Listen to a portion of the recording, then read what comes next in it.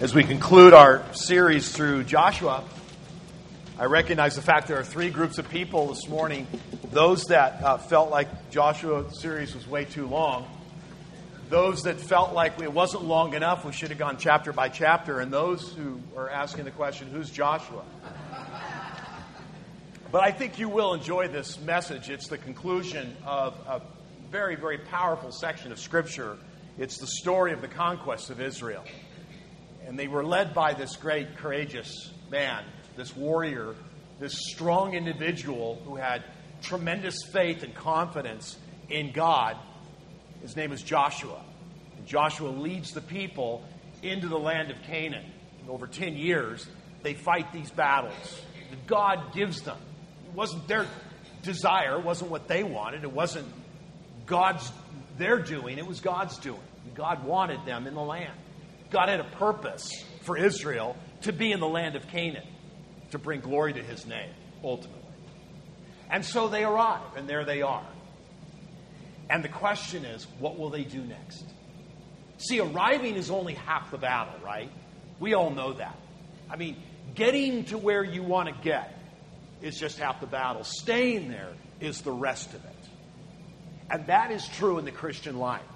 It's one thing for God to invade your life and for you to come to a place in your life where you realize, I don't want to do it on my own anymore. I'm no longer going to challenge God. I'm no longer going to fight against His will. I am no longer going to question Him. I'm going to give in. I'm going to believe in God. I'm going to believe in His way. I'm going to give myself over to the Lord. And God brings you into a relationship. He does that work. He does that in your life. And now here you are. Now what are you going to do? You got to finish the course. It's all about finishing. And I believe Joshua's final words to Israel in Joshua chapter 22, 23, and 24 is a long narrative that describes one basic idea. Longevity in the land is determined by their faithfulness. That if you want to stay and remain where God has you and grow where God has you, you've got to remain faithful. And I've discovered three things about it. One in chapter 22, one in chapter 23, and another in chapter 24. Clues to being faithful to God. Longevity is determined by faithfulness. How do we remain faithful? Three things. Number one, purity. Number two, perseverance. And number three, preservation. Purity, chapter 22. Perseverance, chapter 23. And preservation, chapter 24. Purity in your relationship with God. Perseverance in your commitment to God. And three, preservation in the name of God. And that's how you remain faithful. That's how you continue the course that God has set out for you. It's not just about arriving. Salvation is not just about arriving into a relationship. It's about living in the context of that relationship, is it not? I mean, I like starting things. I have trouble finishing them, right? Whether it's starting a book. I've got several books that I have started that I have not yet finished. I mean, I like to start home projects, but it's really hard to finish them. About the only thing I finish is what's on my plate, right? I was Todd. Grew up. You finish everything on your plate. You don't leave anything behind. So that's the one thing I've learned how to finish and finish well. But starting is easy for me. I love to start. Do you like to start things? I want to start something new. I want to move on. I've got more plans. I've got great vision, so I keep starting things. Finishing is hard for me. But this is one thing I have learned in the last 40 years, and that is how to remain faithful. I must be pure in my relationship with God. I must persevere in my commitment to God, and I must preserve the name of God above all other names in my life. And if I can do those three things, I can remain faithful to the Lord. So let's look at those this morning. Let's look at Joshua chapter 22, 23, and 24. And in chapter 22, Joshua summons a segment of the tribe of Israel. It's not the whole nation of Israel. There are 12 tribes. They've moved into the land. They have discovered that they now have an opportunity to rest. Rest from battle. Rest from conquest. They are in the land, and they've been distributed land, and they've now moved in, and they're starting to unpack. And each of these 12 tribes have received a portion of this great land. And this land, by the way, we remember, all throughout Joshua, is about God's rest. It goes all the way back to Joshua chapter 1, when Joshua says to the people, as God speaks, and says, I am giving you this land as rest. I want you to rest. And rest always is not a sleep rest. It's a rest in the presence of God. We find ultimate rest from our anxious thoughts and our anxiety and our worry when we're in the presence of God. And so Joshua is telling the people, when we get into the land represents the presence of God, where you will find ultimate rest for your souls. We remember in Hebrews that Jesus comes and is that rest. He's the one who brings that rest in Hebrews. And so the land represents this rest that God wants to give us. It represents His power and His presence in our lives. It represents His inheritance. All the promises, we've talked about this a couple weeks ago. Everything you need to live the Christian life has been given to you by God. That's your inheritance. You've already been given it. It's already been given out. You don't have to wait. It's already been given. Everything you need in order to fulfill God's purpose for your life and to live the Christian life has already been given to you. All we have to do is claim it. All we have to do is live it. It's already been given. It's all in Scripture. God is faithful. God has given you strength. He will help you overcome temptation. He will fill you with His Spirit. He will remind you of His promises. He will lead you in His will. All throughout Scripture we find God doing that work in our lives. But the first is purity. Purity of a relationship with God. And so Joshua summons the Reubenites, the Gadites, and half tribe of Manasseh. Now they're living on the east side of the Jordan. All the rest of the tribes are on the west side, and they pretty much have taken all the land of Israel. The land of Canaan now has become Israel. But these 2.5 tribes are on the east side, which extends the borders of Israel, making it quite larger. But they're on the other side, the vulnerable side, to attack. It's really an unsafe place to be, but that's what they wanted because they had livestock, and they wanted land. And they wanted to have a place for their livestock. And so they said, give us that land. Now, it was a dangerous move. It's a dangerous place to be on the border. Very dangerous. And we learn that.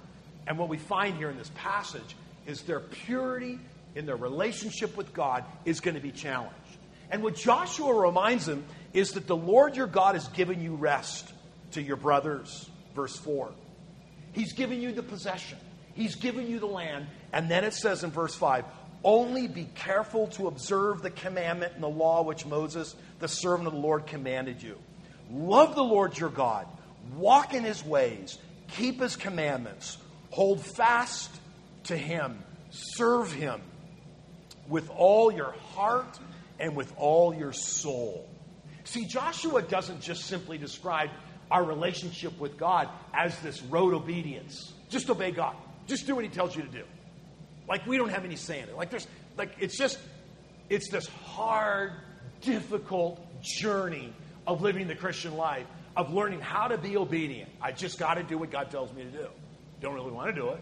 Don't really feel like doing it, but I got to do it. I just got to jump in there and do it. And that doesn't seem like the kind of God I read in Scripture, that wants to give you rest, that wants to give you an inheritance, that wants to give you His blessings. And so what I discover in here is it's not just simply be obedient to the law. It says to love the Lord your God, to walk in His ways. There's 2 words, very key words. The first is halak, and the second is dabak. Halak literally means to walk. It's the manner, the way in which you are living, the manner of your life. It's a walking in a relationship. It talks about relationship, that I'm walking with God. And the second word here that's really important is to understand this idea of dabak, which literally means to cleave. And they're called to cleave to God. It's the same word that's used in a marriage relationship as well, that we are to cleave to one another. This closeness, this idea that nothing will come between you. That the kind of relationship God says that will help you remain and to live long and large in the land, to remain faithful.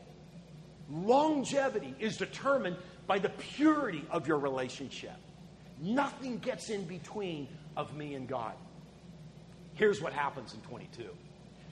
So these 3 tribes, or 2.5 tribes, so they decide that they're going to build an altar. See, they hear the word, but then they go ahead and build their own altar.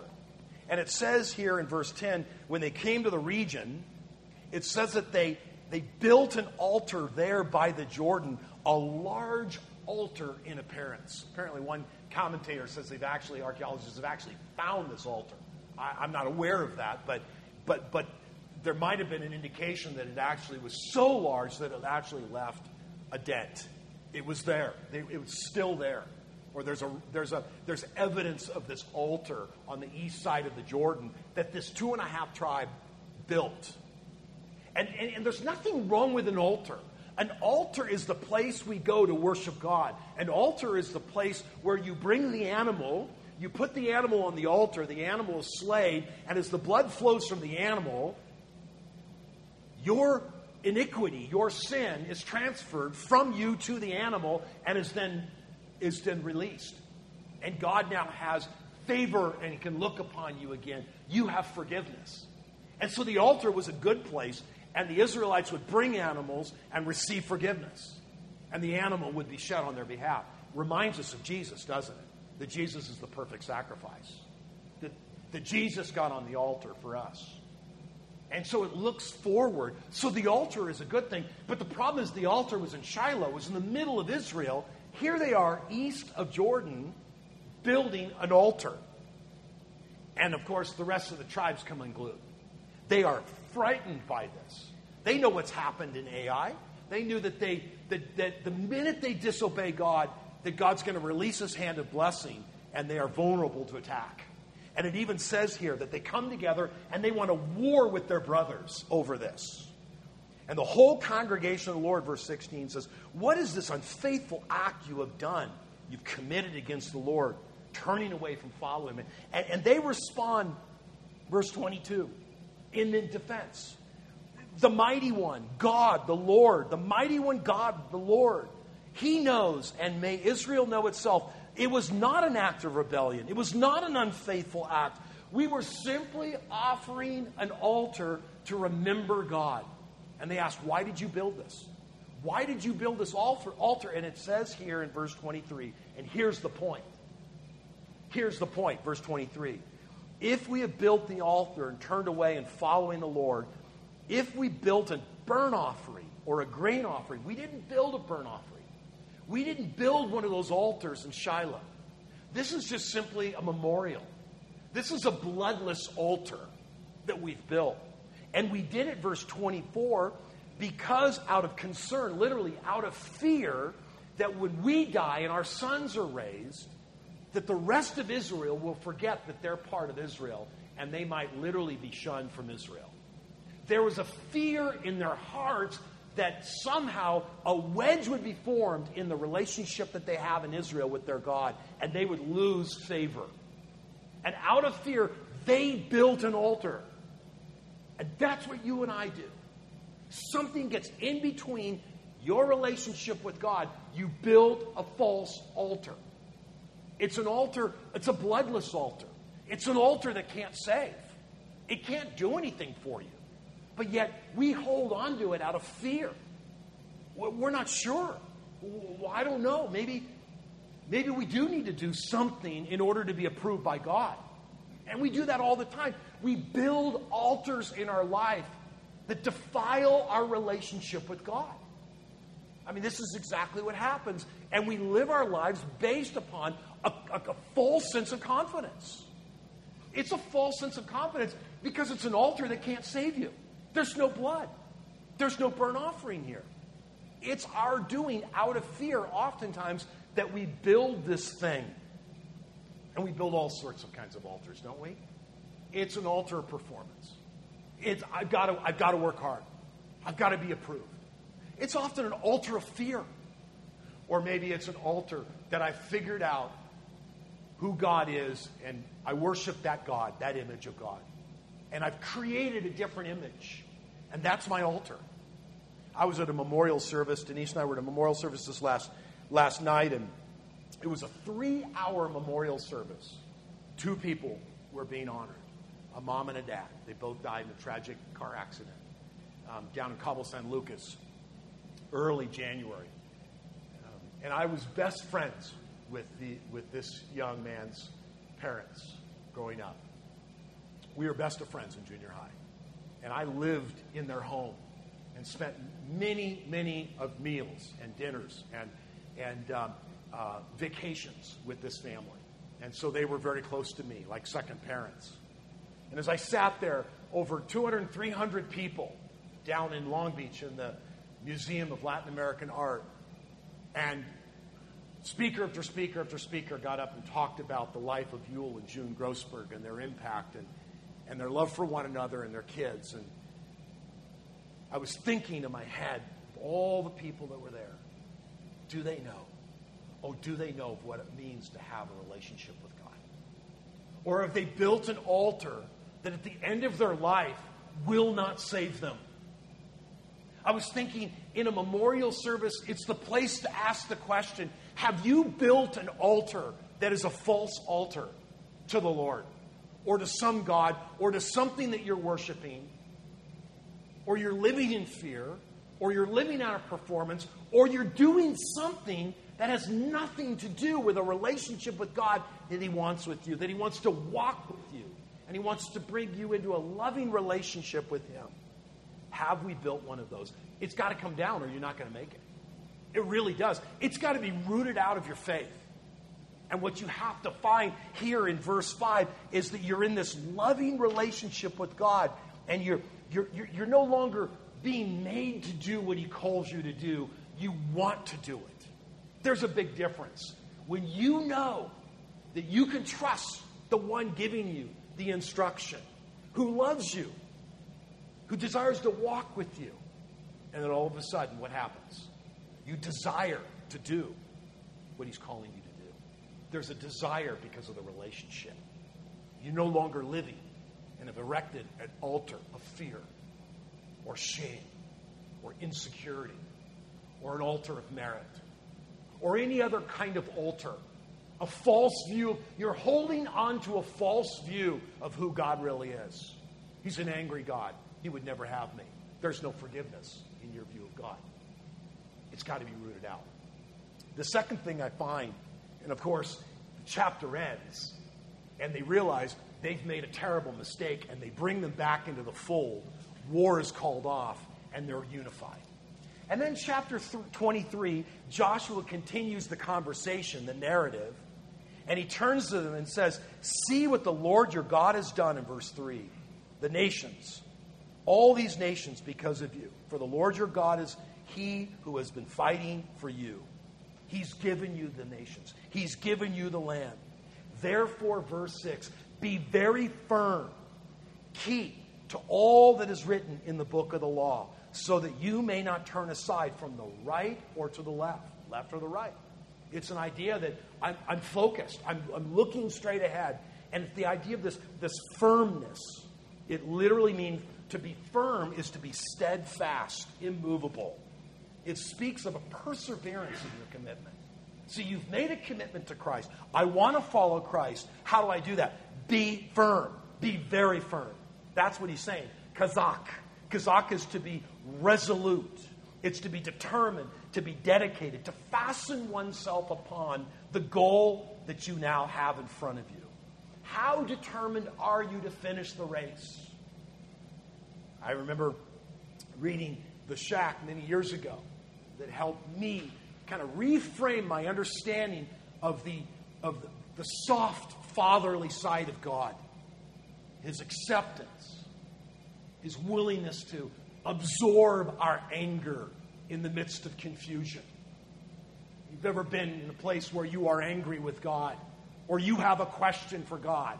Why is this happening to me? What do I do with this? How in the world can there be so much injustice in the world? And you want to find God and you want to ask the question. Mac, the main character of the book, is in a shack meeting with God himself. Now, it's just a story. I mean, we got to all relax here. It's just an interpretation of what it would be like if God were to become human and dwell among us in the Trinity, in the form of the Trinity, and actually have a conversation with us and help us really work through some pain, some disappointment, some discouragement. And there's a scene where Mac is so angry at God, he can't even finish the conversation. And he gets up from the table and smashes the coffee cup and he walks off. It's in the movie. It's wonderful. And in this one scene, he walks by Jesus, who's in his carpenter shop. And Jesus says, I have something to show you. Get in the boat. Let's go to the other side. Go ahead. I'll be there. I'll be right there. And he starts off. And this is a recapitulation of something we've seen in the Gospels, right? It's the disciples in the boat going across the Sea of Galilee. And they go ahead, and the storm comes, and they get afraid. And Jesus shows up, and he calms the storm, and they get on the other side. But instead of a storm, the boat begins to crack, and it begins to fill up. And instead of being water, it's black. It's like bile. It's horrible. It's oil. It's deep and dark, and it gets all over his hands, and his feet are sinking in it, and the boat is collapsing. It's breaking apart from the inside, and this black mire goo is coming up into the boat, and he's now in a sea of it, which probably represents something, maybe the pain, the anguish, the anger, the disgust, the parts of him that need healing. And he's sinking in it, and Jesus shows up and says, don't look down. Don't look down. And what does he do? He looks at Jesus. Look at me. You just look at me. Look into my eyes. And he looks back down, and he starts sinking deeper into it. And he's almost all the way under. No, look at me. Put your eyes on me. And he does, and he gets out of the boat, and they begin walking across the lake. It's a beautiful picture. You ever been in there? Ever been in a place where you just needed to look into the eyes of Jesus? I was there. Just this last week. Didn't want to be in the hospital. Never been in the hospital before in my life as a patient. In terms of an overnight stay patient. I've been many a times visiting friends, family, people in our church, community. I remember going to Torrance Memorial one time. I knew the guy in the front desk. I was there so often. Just he'd give me a wave. He knew I was coming in again. Didn't even need a pass. Just go on. I know where you're going. You're going to visit somebody. But this was my opportunity to get into the bed, and I had to stay overnight, and I didn't want to. And I'm like, Denise, are you going to stay with me? Are you going to stay? You're fine. Just relax. Just fine. So at 12:30 at night, she leaves me all alone in a hospital bed. And she had to get home. She really did. She had been with me the whole night. And I had no idea what was coming up next. They wanted to take a closer look at the heart and had some heart issues. And once you have a stent, you're in a new classification. You have heart disease. Whether you like it or not, it's just a term they give you. And I hated having that put on me. But there you go. And if there's any pain or if there's any difficulty, the stent may have closed up. There could have been some. We just got to check it out. So they were going to do this it's called a nuclear scan test. It sounds horrible, and it is horrible. They shove you into a toaster oven, pull you out after 20 minutes. You feel cooked, and then they put you on a treadmill, make you run, and then shove you back into the toaster oven. It's a horrible thing. And I hate it. I don't like to be confined. And I didn't like the feeling of it. And I was in the first go-around, and I said, I don't think I can do this. And they allowed Denise to be in the room with me. And she came over and held my hand. And I got to a point where I said, I'm done. I don't care whether I die or not. We are not moving forward with this test. I'm out of here. This is way too confined. My head's out. My arm is over here. And Denise has my hand. And she says, look at me. Look at me. You could do this. She was Jesus to me in that moment. And I took my eyes off myself, my fear, and I put it firmly on Christ, whom I saw through her, as she prayed for me. And as we walked through this thing, the pain, you know the anxiety, you know what it's like to be in that situation where you don't want to be there. And it's horrible. I'd rather have my foot cut off than feel that pain. It's that deep a pain. You know that. It's horrible. And yet what God says, hold on, look to me. You have to move forward. And the only way to move forward and persevere is to hang in there and look to me. Be very firm.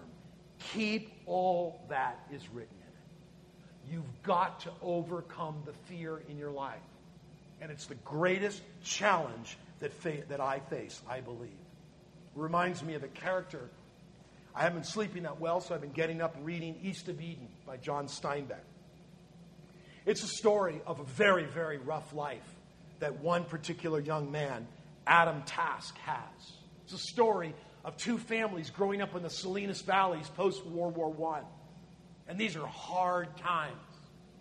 Adam moves away from his brother after his parents die and marries this woman who Steinbeck calls a monster.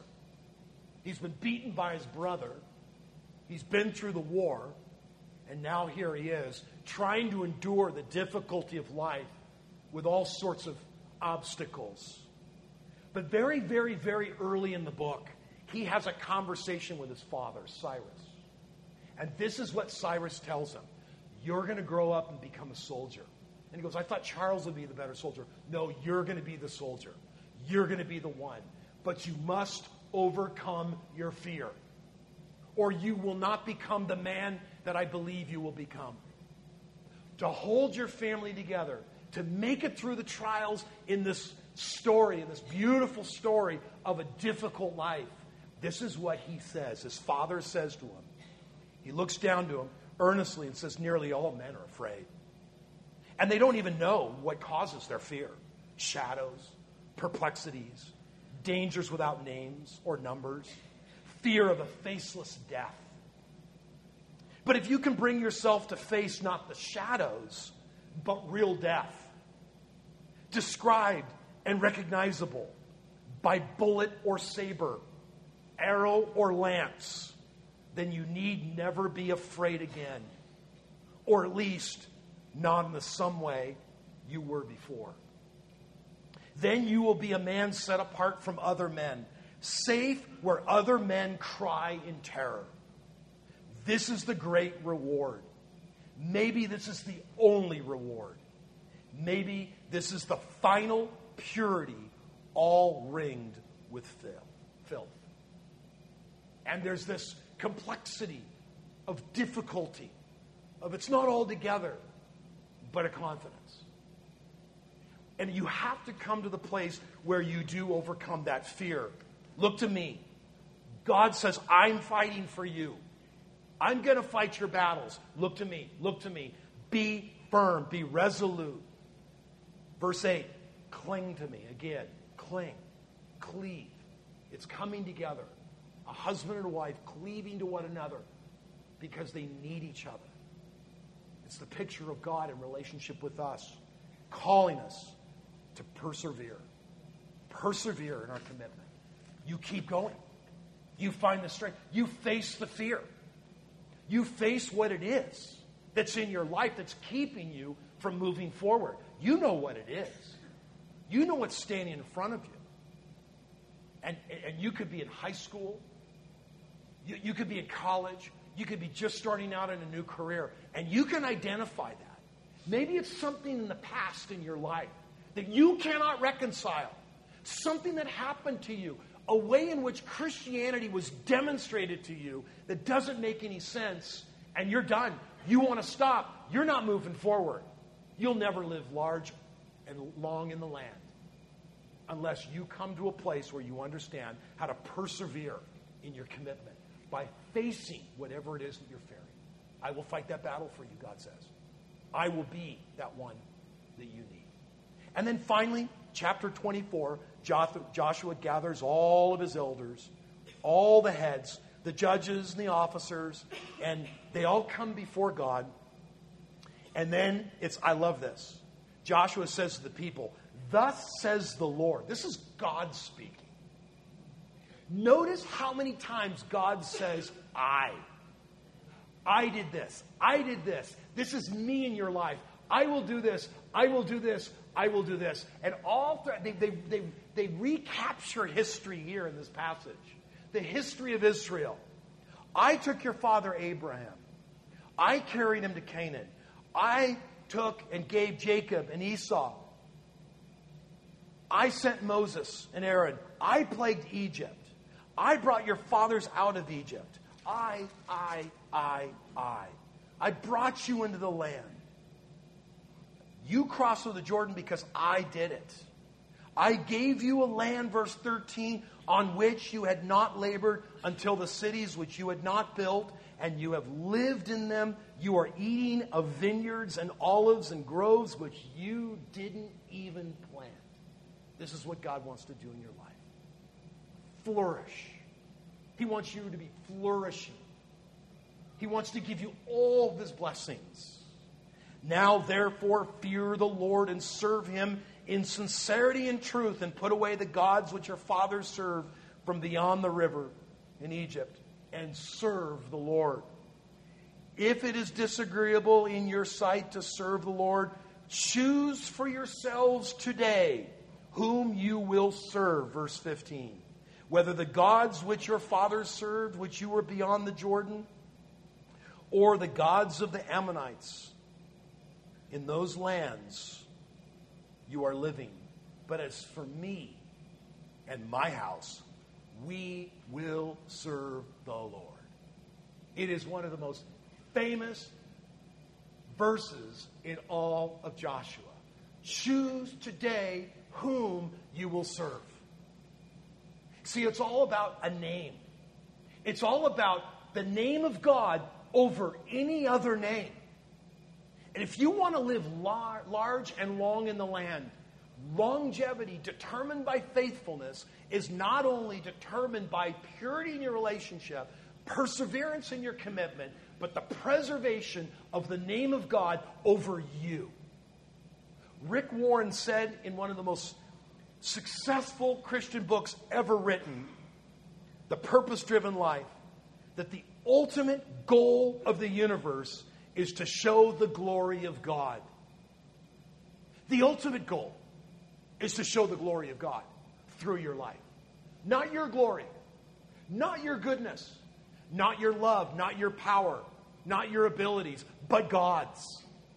I will speak of the name of God. And when it says you will serve, it means literally the idea there is that you become like a slave to a master. In a good sense, you give up your rights, you give up your name, and you take the name of the master. You don't see me, you see God. I speak of God. What I do is because of God. It's not a false humility. It's just a confidence that comes because I've decided to serve God. And He will be the name that I speak. He is my God. He is the Lord. And there will be a challenge. There will be other foreign gods. There will be other names. We give them all sorts of names. And they compete for God. And yet God says to remain faithful. Preserve my name. C.S. Lewis says, in communicating and commanding us to glorify Him, he says God is inviting us to enjoy Him.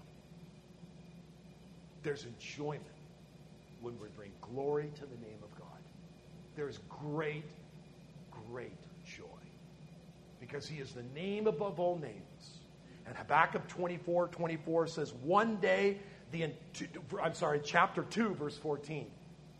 Habakkuk 2:14 literally says that one day the entire earth will be filled with the glory of God. And then the end. That's it. And we will live in eternity in the context of the glory of God, no longer us. No longer our name, but God's name. And we have all these things that compete for the glory of God in our lives. We've got to root them out. What is that in your life? What is the name that you have given yourself? What is the name that you have put in the place of God? So you root that out and put God back in. The God, the Lord, Elohim, Yahweh, El. All the names of God are in Joshua 22, 23, and 24. And there we have it. To live long and large in the land is to remain faithful. Pure in relationship. Persevering in commitment. And preservation in the name of God. I will speak of the name of God in my life. His goodness. His work. And that's what you'll hear through my life. Let's pray.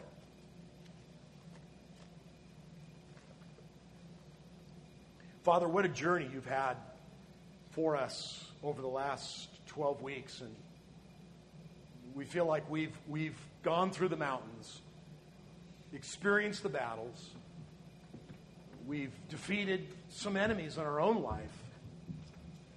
And yet sometimes we feel like, okay, we've arrived, but what do we do now? And I pray, Father, this morning, I pray we wouldn't give up. No matter what we face, whether it's an illness or discouragement, or whether it's a wrong perspective, or whether it's just unforgiveness or anger or loss, or feeling that, God, you're unfair.